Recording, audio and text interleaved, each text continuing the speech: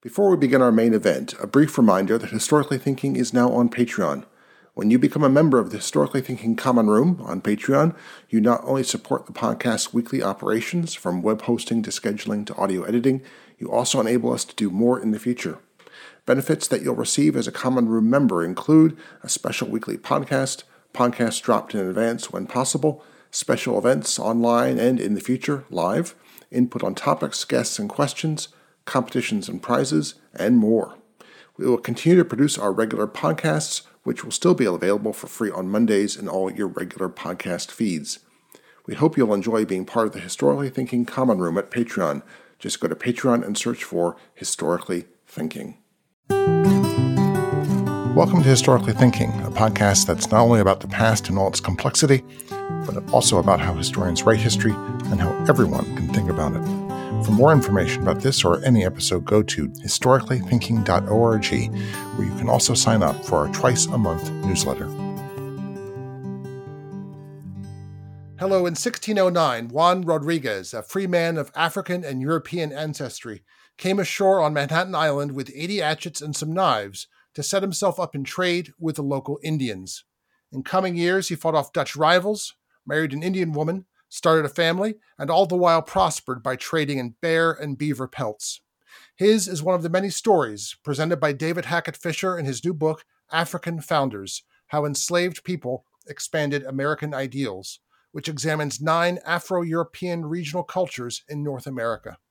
Following in the footsteps of his previous books, Albion Seed, Liberty and Freedom, and Champlain's Dream, in African Founders, Fischer seeks to determine how individuals, both free and enslaved within these 9 cultures, acted with purpose and resolve to change the ways that free and open systems worked in what is now the United States. David Hackett Fischer is University Professor and Warren Professor of History Emeritus at Brandeis University. Author of numerous books, in addition to those already mentioned, his Washington's Crossing won the 2005 Pulitzer Prize in History. David Hackett Fischer, welcome to Historically Thinking. Thanks. A pleasure to be with you.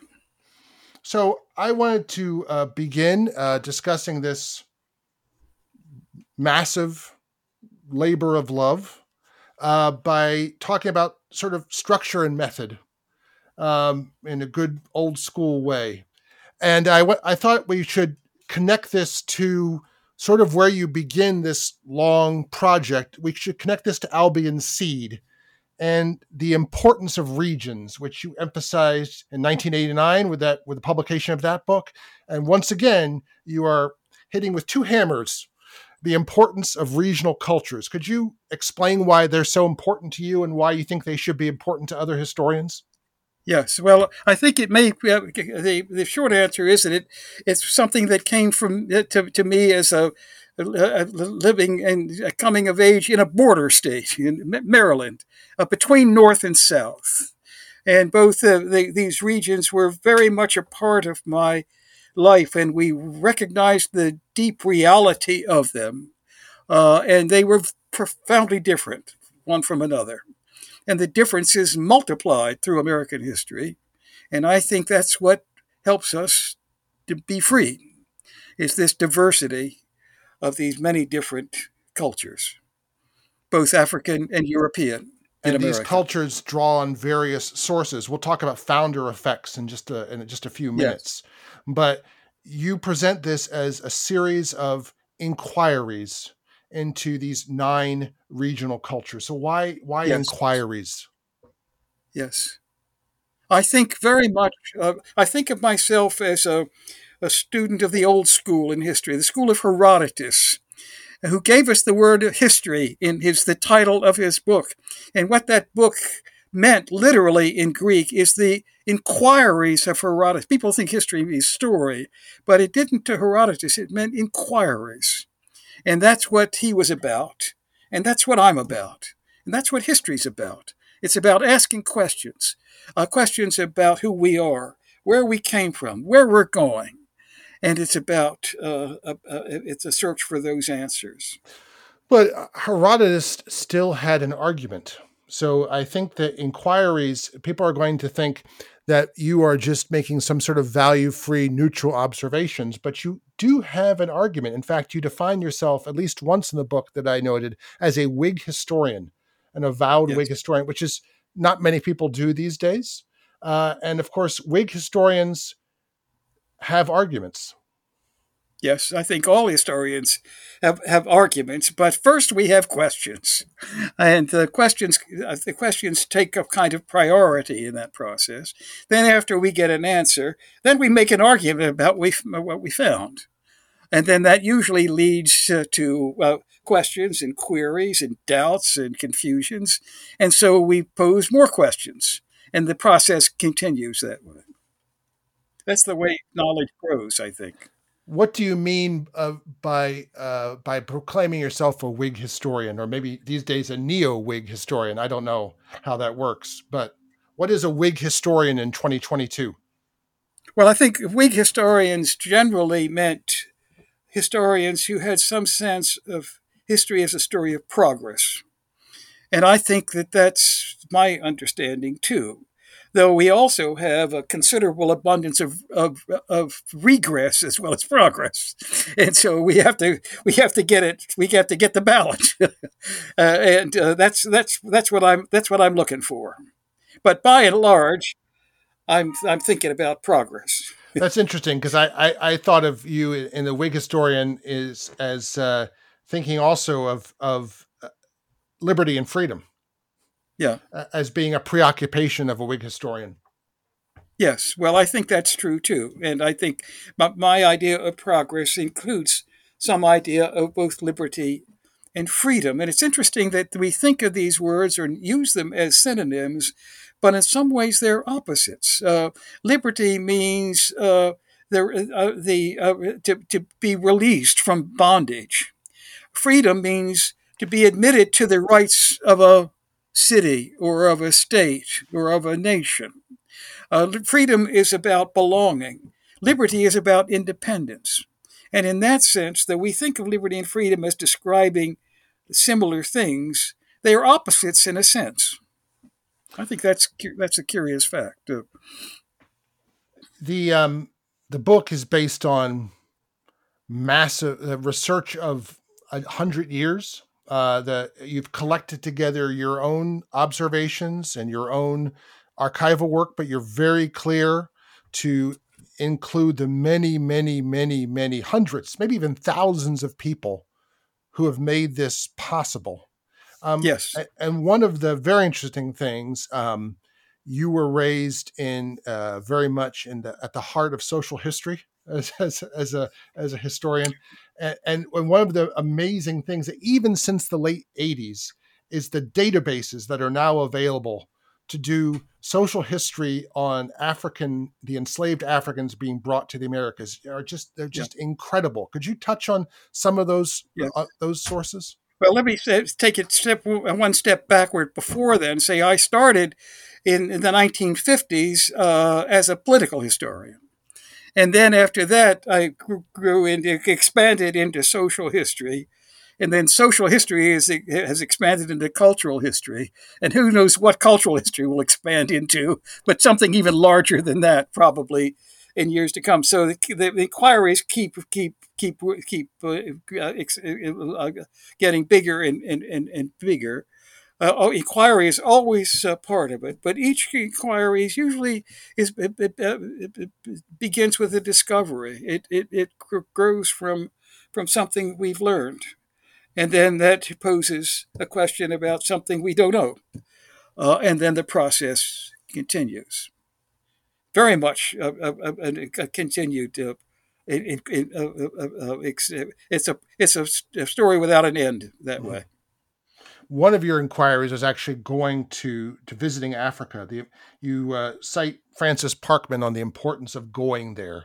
So, Yes, how did that was the first rule. The first rule was go there. The second rule was do it, and not until you've done that should you go to the third step, which is to write it. And so I've always tried to do something like that. Always trying to get out and about. That goes all the way back to Herodotus. Mm-hmm. And I think it goes as far forward as I could see for young historians coming on the scene today. People are still uh, going there and doing it, and So then writing it. what were your so we'll touch on later on and some of the things that you observed in Africa and how that sort of shaped your inquiries. But what was the overall impact of you by going to Africa? How did that influence the foundations of the book? Let me take it one step further back and say, first of all, it began with other inquiries about going to England and to Europe, but and to see that same diversity of people who came to different parts of America. And then after that, we began to look at these different parts, and we observed Africans in all these places, and the discovery that they came from different parts of Africa. And the diversity, I think, is key to all of this. It creates a great range of experience and a variety of purposes that help to open the whole process and becomes critically important to the way American history works. That's what makes us what we are today.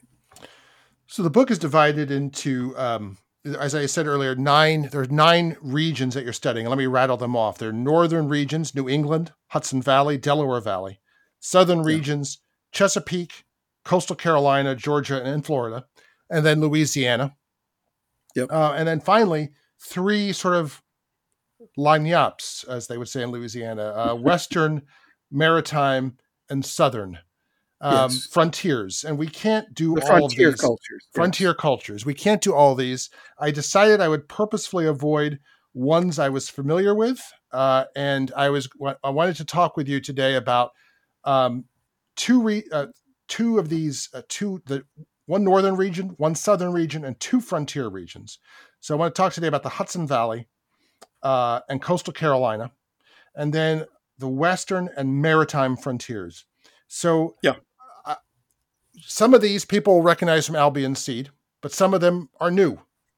Yes. So how did you add to the list of Albion Seed? Well, I kept looking for a kind of pattern. I'm looking for patterns. And as I began to put them together, more and more patterns appeared in other regions. And so it began to multiply that way. That's the way I did it. And it wasn't as if I began with a single frame, but I started with sort of core settlements, Mm-hmm. the New England settlements, and so forth and so on. And then from that, I began to study the regional cultures. And after I got the regional cultures, which then went into LBC, then I began to observe the differences in the Africans who were present in all of those regions and how they also had their own stories to tell of diverse origins and mixed histories. So let's talk about African origins. Yeah. The what you've already alluded to that several times. What's the importance? And we'll touch this. We'll necessarily touch on this more with each region. But what's the importance of specific African origins of people being brought over in slave ships to the subsequent development of that regional culture? Yes. Well, let's take an example.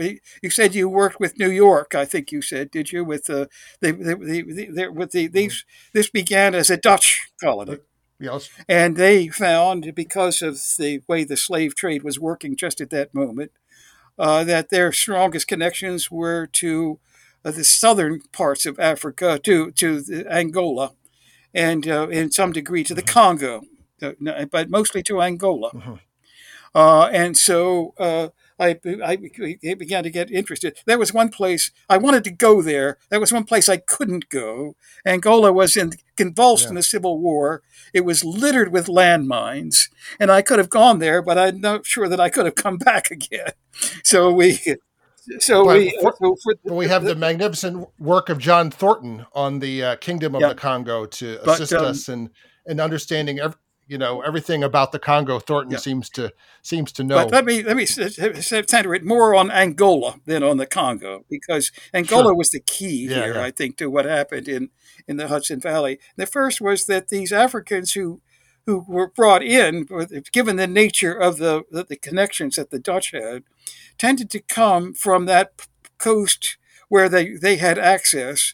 So they came from the same area of Africa. This is a huge territory from South Africa all the way up to Senegal, and it's an enormous area, even larger than the United States. And they shared much in common, which meant when they came to America, they could interact with each other, which they did. It meant that they began to form a kind of bondage with other Angolans, and so that a culture began to form there as a consequence. It wasn't as if they were all coming from all over the place. They brought something in common Right. with them. And that happened. There was some element like that everywhere. There were mixtures and mergers, but always there were some of these elements of things in common. So there, for example, this is what you refer to as a founder effect. Yes. So what's the initial group of people coming over has an almost disproportionate influence on the culture that comes, that they shape the culture. They get a disproportionate influence on what occurs afterward. Yes, and it was. Let me then take a step back on my side. That it was a collision of two groups. One were the Dutch, who very much controlled the Hudson Valley at the start, and these were commercial people. They shared a religion in common. They shared a material world in common, and they worked very closely with one another. So they were closely bonded. And then in come these Angolans who also share things in common. And the Angolans, from the very beginning, I think this was the case everywhere, began to strive against their own bondage. They were looking for ways of enlarging some a life beyond bondage for themselves, and they began to go to work on that, working with their Dutch masters, and they were very perceptive about. They discovered that they could try to bargain with their masters, and they learned ways of doing that, of gaining some openings, which they began to do. And I tell that story in that chapter in some detail. And they began to pry open the possibilities of living a little freer, though they were still in bondage at the time, working at that. And they made it in the interest of the Dutch to do that. They saw that the Dutch were mainly interested in making money from all of this, and they showed the Dutch how by getting some advantages they could do better that way. That they were very clever about that, and I describe that in many details. So Yes, you talk about the importance of the freedom petitions. yes, Could you describe how they quickly found out the Dutch habit of using yes, petitions that's as an right. instrument of a bottom up political force in the Yes, Netherlands? And then, as is so often the case, you see these enslaved people or the free colored people there. They quickly learn the political tactics of this white culture and they begin to use them. exactly, and they were very skillful at that.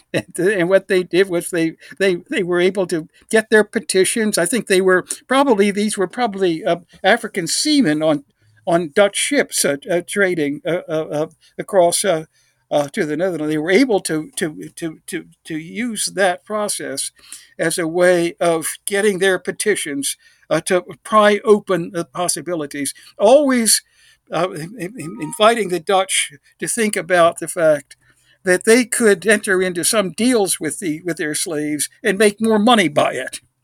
And so they began to work out deals of becoming sort of half free, if you remember all of that in that chapter. It's quite amazing Mm-hmm. the way they did that. And these were Yeah, it is. Angolans,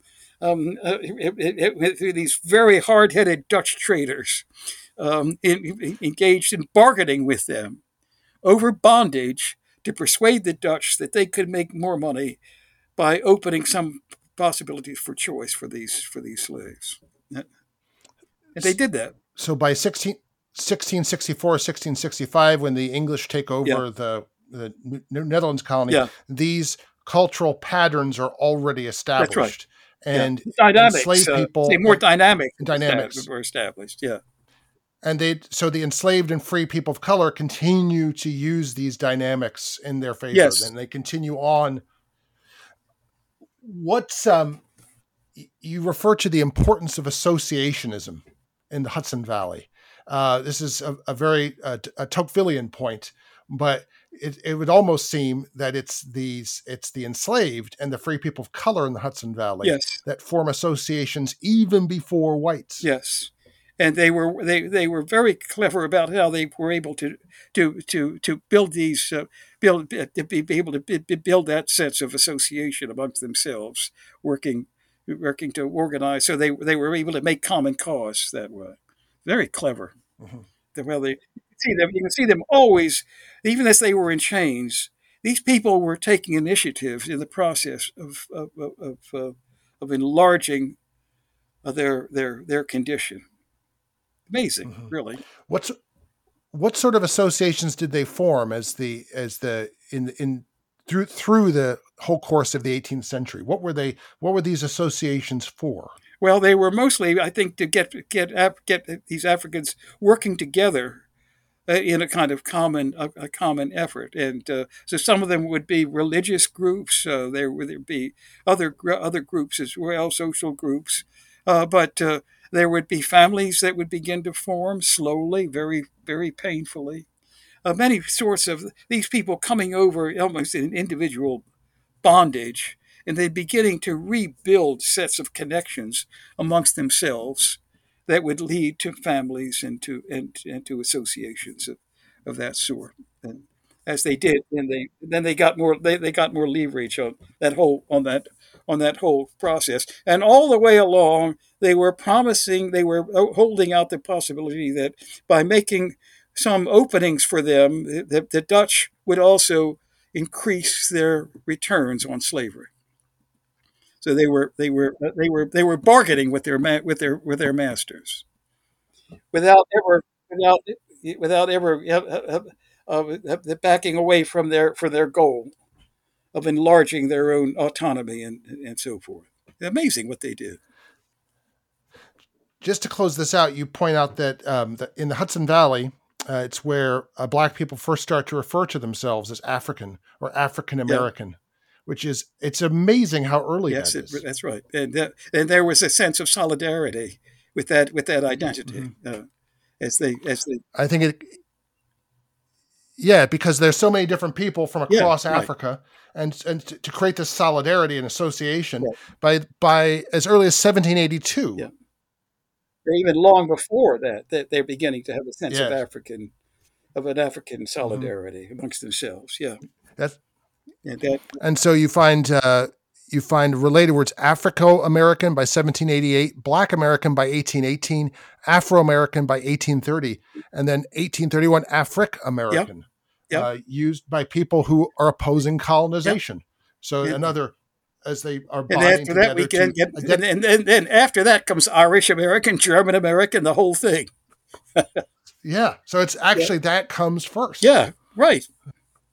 Yeah, they were the drivers. That's amazing, don't you think? It is absolutely Yeah, amazing. incredibly. Yeah, how creative people can be when they're in chains. Yeah, Yeah, exactly. Yeah, it is extraordinary. Um, let's go to a very different place, which also didn't appear in Albion Seed, and I'm sure that many South Carolinians have expressed their rage to you over the decades that they weren't considered a hearth of of American culture, but it would be coastal Carolina and Georgia and Florida. So the origins, it, you meet nice South Carolinian people, and they often they say, "Well, my people come from Barbados," yeah, or they'll point across the room and say that their family they descend from Barbados. yeah. People have questioned the importance of that, uh, but you do not, and it's actually you make an extremely important case for why these Barbadian origins in a way, makes South Carolina a sort of mainland Caribbean Yes, island. something like that. It really was. And it became so. This was low country Carolina. And there were the climate was in some ways closer to the Bahamas at least than it was to New England for sure. And then they began to build on that. But then at the same time, and then the Africans arrived, and they began to seek ways of opening their own possibilities within slavery, as they did every other place, but never twice in the same way. So it's interesting to see that again the diversity, regional diversity through there was very different in South Carolina because the proportion of the populations was so different. So there were areas in South Carolina where there were very few Europeans, and the great majority of the population were African. The Sea Islands must have been 80 or 90%. Yeah, African. or even more in some cases. Amazing. Or even more in some cases. Yeah. And very different from other regions in America. They're very extreme, and they went in some of those places almost to the far limit of that way, and that made a big difference. And then it made a difference as to how those few Europeans would work with the Africans, and it also meant that the Africans increasingly were put in positions of having some control, that they had to be to control these enormous numbers. Yeah. We'll get to that in a second. The Barbados connection is most clear in law. Yeah. When the 1690 slave code is, as you say, is the Barbadan slave code just copied down and applied to South Carolina. And that happens again. I think 1695 is just an updated version of the Barbadan law. So we've got an absolutely draconian slave code. Yes. In which there's the idea of absolute slaves. Yep. But then we also get, in some way, the strongest sense of African identity in South Carolina, which is very interesting. It's a very curious thing, and you see that among the whites. Yes. You see this obsession with origins of where these enslaved have come from that you don't see amongst Chesapeake enslavers. But you see South Carolinians are obsessed with the origins of their slaves. Yes. And they were very conscious of that as well. And but they also they identified these that the Gullah culture is a corruption of Angola in South Carolina, and we can see some of these linkages there. And we can see that, famously in the Stono Rebellion of 1740. Yes. We see that this is sort of an Angolan rebellion amongst the enslaved, which, I like the idea that they were carrying an image of the Virgin Mary, because nothing, the only thing that could make a slave rebellion worse is if they're catching, for South Carolina slave owners, if they're carrying an image of the Virgin. But yes, no novelist could invent this. No, he could not. It's something out of Byzantine history, but amongst revolting slaves in South Carolina. It's just. But there was always that sense of striving amongst these Africans, wherever they were. They were strivers, just as the Europeans were. It's amazing to see that, and my book celebrates the striving of these Africans in America, as it celebrates the strivings of the Europeans as well. But we've got this curious dichotomy where we've got this sort of surveillance society, and after the Stono Rebellion, we have both an increase in repressiveness. The punishments that an enslaver is allowed to give to his property. Are extreme in South Carolina, as they are in Barbados or Jamaica. And they give those punishments out. Yet at this one and the same time, the fact that you have 90 to 95% at least on the islands, enslaved population means that you have to use Africans as community leaders. Yes. So there's a strange double-sidedness to this. Right. And then these African groups on plantations begin to form their own identities and cultures and societies, in a sense, amongst themselves, uh, even as they are so severely repressed by their white masters. Yeah. Hmm. Amazing story. Can we talk? Yeah. Can we talk about low country slavery as an economic system, because it's very different? What develops there is very different than what happens in the Chesapeake. Yeah, well, it was a much different environment for one. Very dangerous for Europeans. So there were very few Europeans that would stay there through the summer, right? And out anywhere near those plantations. And so these Africans, with just a few overseers, would be the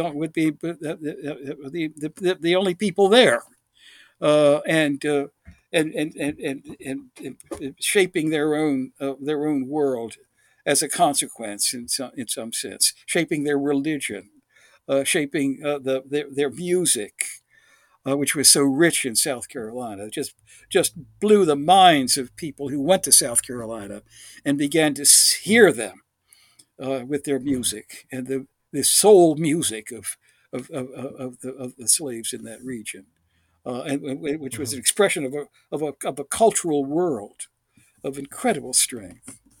And So is that sort of the remoteness of white overseers or of direct white supervision during the summer season? Is that why they have a piecework system, yeah. do you think, rather than a sort of time system? Well, I think yes, more or less. I mean, it varied, but they were always struggling to find ways of hanging on when there were so few whites to make it happen. And Mhm. that's what they were trying to do. The could you basically, you've used the term Gullah, and of course we should use the term Geechee. So could you just touch on briefly the sort of the speechways of that develop there on the Sea Islands along the Florida, the Carolina and Georgia coasts? Well, I don't know that I can say all that very much about it because it's not native to me, but Yeah. it's an extraordinary language with a depth of culture and expression as well I think is most accessible to us on the outside through its music and such. But Mhm. the richness of that culture is just amazing to me. At least and I've always enjoyed learning more and steeping myself in it, but always from the So outside. Yeah, these are not languages that these are these are synthetic languages that are formed by multiple African yeah. languages I coming mean, together along with English. yeah. I think it was mostly. It got to be. I would have to say. I think it was mostly English, but it was English with a powerful difference, and Yeah. yeah, and and a creativity that beyond imagining. So, yeah, Your friend Charles Joyner noted the ways in which whites, Charleston whites, and others from Georgetown, South Carolina, would also themselves language switch yes, based on yeah, early childhood exposure. They would speak Low Country or aristocratic, but then they could then just quickly switch without even thinking about it into Gullah or Geechee. yes, that when these South Carolinians would come north to the Constitutional Convention or whatever, and they would suddenly talk like Africans to the ears, but to a New England ear, they were really quite shocked by all of Yeah. that. And I think by the different cultures that formed. One of the great tasks of all of these people in all of these regions is creating families and keeping them together. Yeah. Um, and one of the, I think, most misunderstood things is how immensely successful they were in doing that Very against much. tremendous odds. Yes, very much. They were mostly responsible.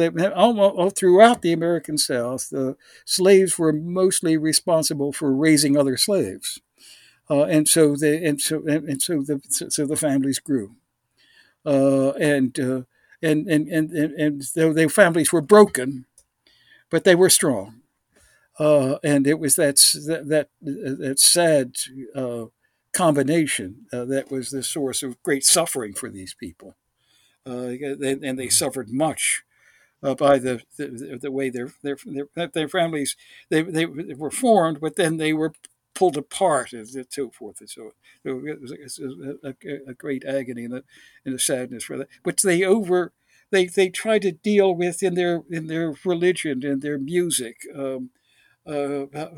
clinging to the hope of the next life that I think it gave a kind of depth to their culture and to their lives. They created that for themselves. Yeah, and it's one of the great creations of American culture in this country. Yes. Yes. And they do that in point of fact. I Yeah. mean, you can see this in story after story from 1865 of, Yeah. Like the best known example would be Booker T. Washington. His mother gets her children after the Lee is surrendered. Emancipations come to Virginia, gets her children and takes them over the mountains deep into West Virginia to find her husband. Yeah. And this is repeated. Thousands of people are doing that. Maybe tens of thousands of people are doing that throughout the South. Yeah, struggling to do that. Yeah. And that's one of the What is and you discuss finally for the Gullah the deathways, the funerals, as the ultimate for them, the bringing together of kin in ways that have been severed in life. Now they rest in peace together in death. Yes, and these communities have great, and the congregations had great strength in that culture. It was interesting to see how they built that strength and then had to keep rebuilding it with the stresses that surrounded them. Yeah. Well, let's talk about frontiers. Briefly about Western frontiers. We've talked about cattle drives in episode 101 on this podcast, and we probably talked about Spanish contributions to the cattle drive. I know I talked about backcountry Carolina contributions to the cattle drive, the overlooked backcountry Carolina contributions. But you, this should have been dead obvious, but I don't know why this didn't occur to me until more recently, is that their extraordinary rich African tradition of working with cattle. Yes. All agriculture leads to a different kind of culture. Yes. Wheat farmers have to be different than tobacco farmers, have to be different than rice farmers. All those cultures are different. Plants and animals require different things of different people. So there are African cattle cultures. Yes, and they rebuilt themselves. They reinvented themselves in a different environment, in a different setting. It's just absolutely astounding how they were able to do that. But they preserved that sense of African identity, even as they did that, and but in different ways. So people have started to have in the last 50 years rediscovered the black cowboy, but it turns out the black cowboy is based on very ancient folkways. Yeah, and Hollywood whitened the cowboys, right? And it took us a while to get past that, but now we're learning about how many of these African cattle people there were. Yeah, and how much they derived from African origins and kept that going and kept their identity growing. And with always that sense of striving and of sharing and of preserving some sense of humanity for themselves in these in the face of bondage, of slavery.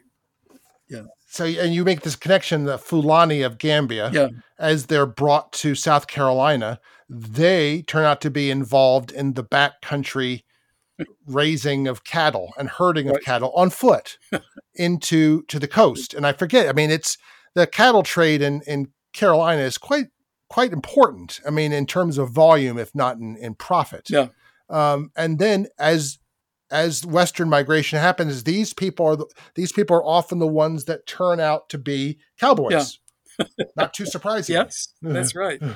And but now we can rediscover that, and what a joy it is to find that and to see how creative they were in doing that.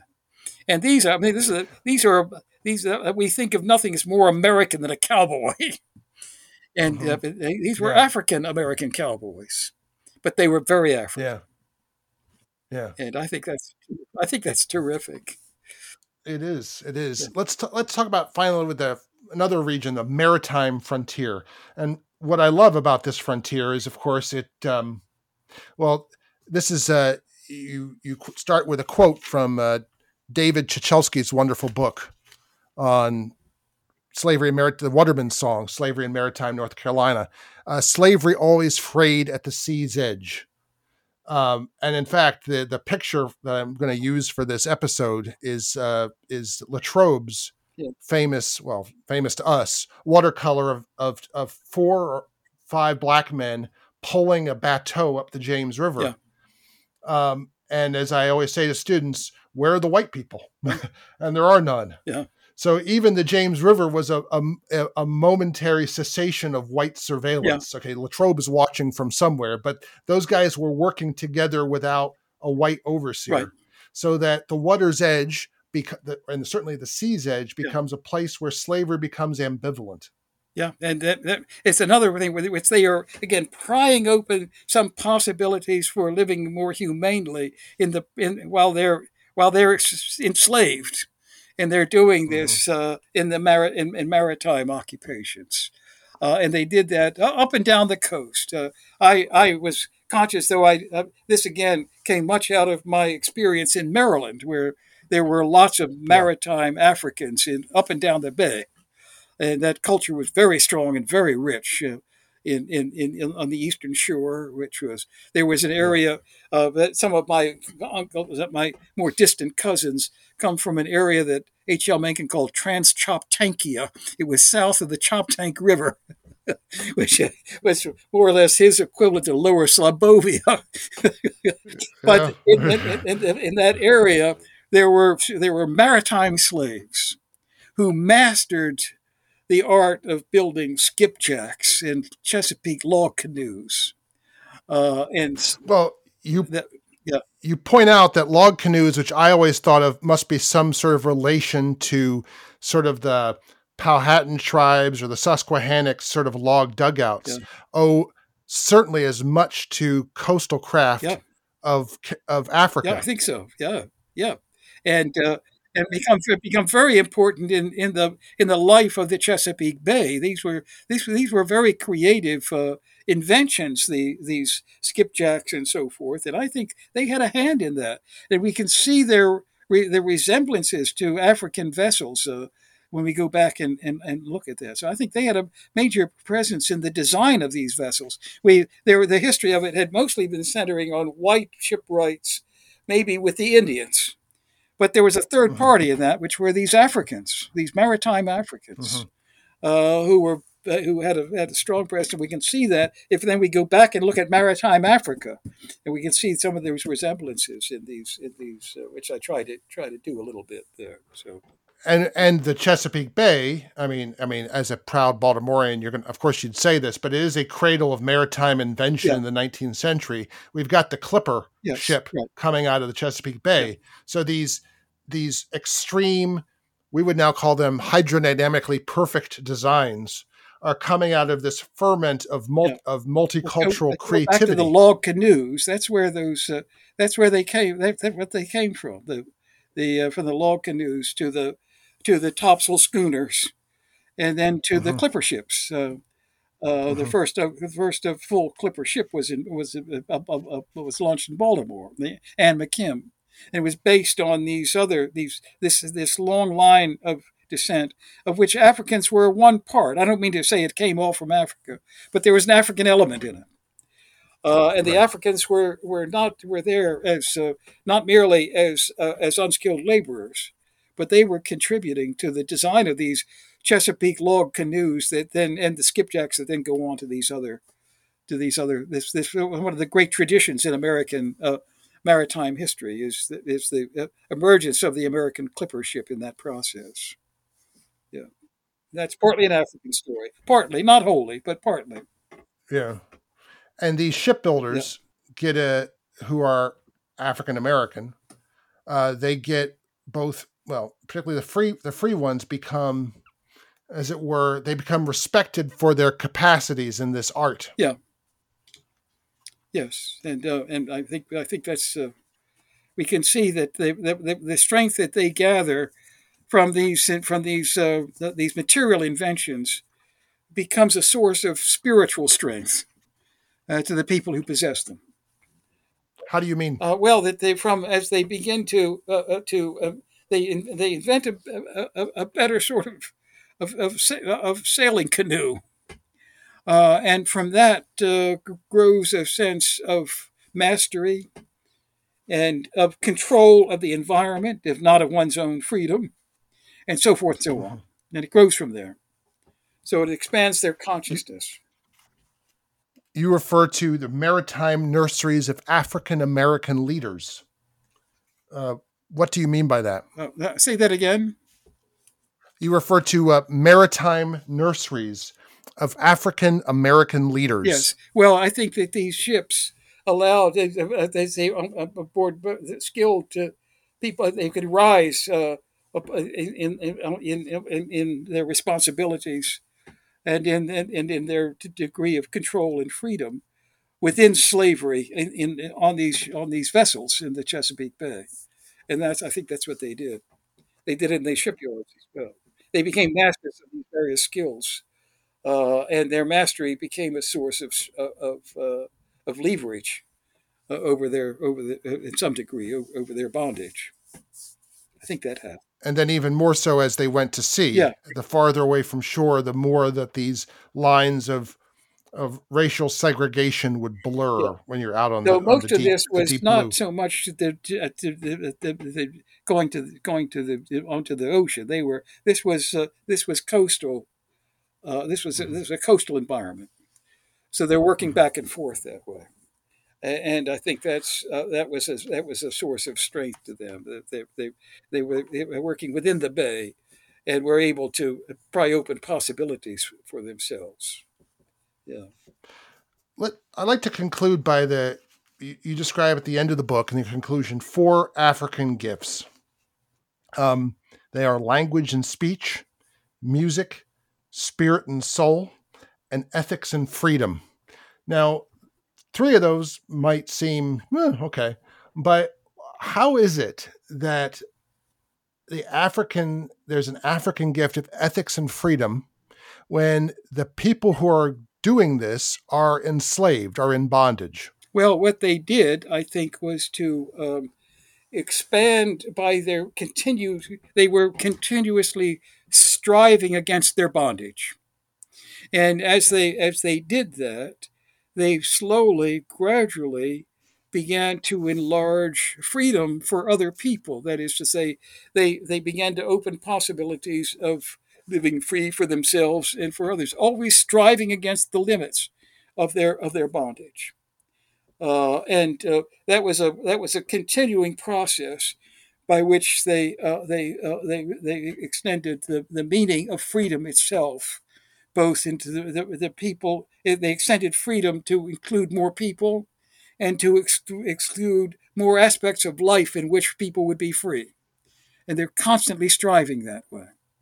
And I think that striving was part of that process by which this whole country has grown.